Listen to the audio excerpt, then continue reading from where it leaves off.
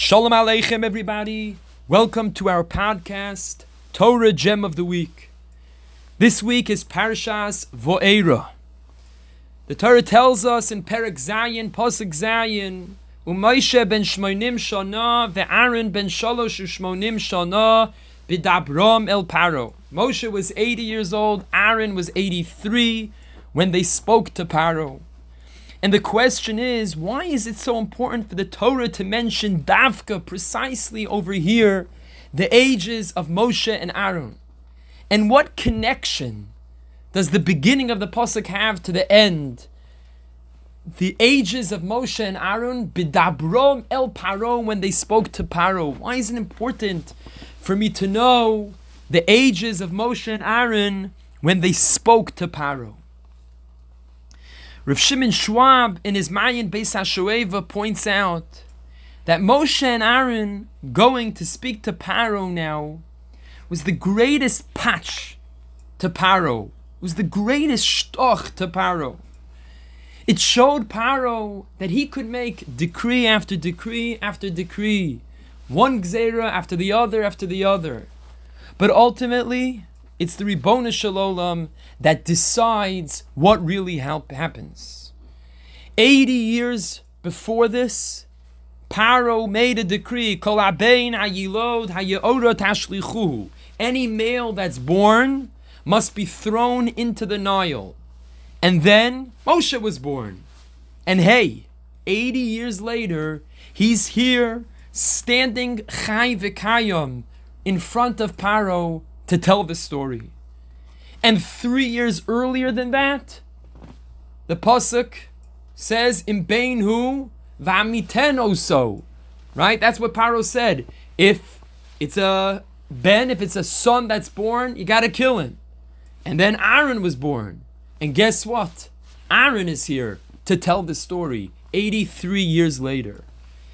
And the Torah is emphasizing to us that in Jewish history, there are going to be many people that are going to rise up and make decrees against the Jewish people, make gezeros ros.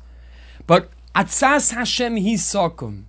Whatever HaKadosh Baruch Hu wants, whatever the Ribbono Shel Olam's plan is, that is what will happen, no matter what this individual decrees.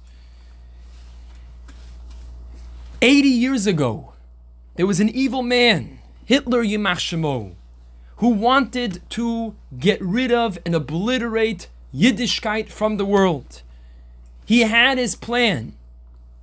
And yes, there were many Jewish nefashos, many Jewish souls that were lost because of this man. But his plan was that there should never ever be a practicing Yid on this planet. Ever.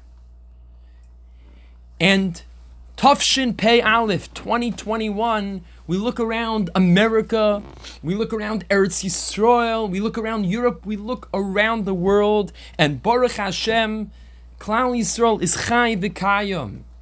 Klal Yisrael is doing better than ever.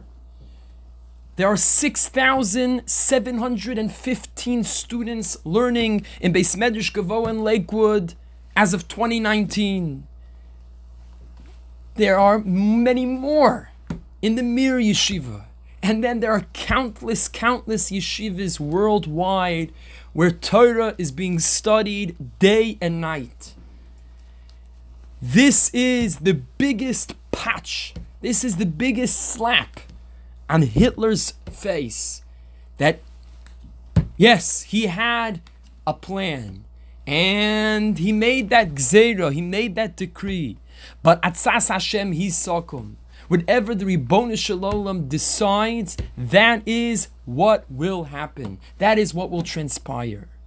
And that is what the Torah is teaching us by telling us Moshe and Aaron's ages when they went to speak to Paro. Because we just think about right before Moshe and Aaron was born, the decree that Paro made. And then 83 years later, they're standing right in front of him to tell this story. It makes no difference. We should never, ever lose our hope in the Ribbono Shel Olam. No matter what Harasha says, no matter what a politician, no matter what. What the Rebbeinu Shalom wants is what will happen, and our emunah and bitachon, our belief and our trust in HaKadosh Baruch Hu must remain strong, must remain steadfast. Everybody should have a wonderful Shabbos.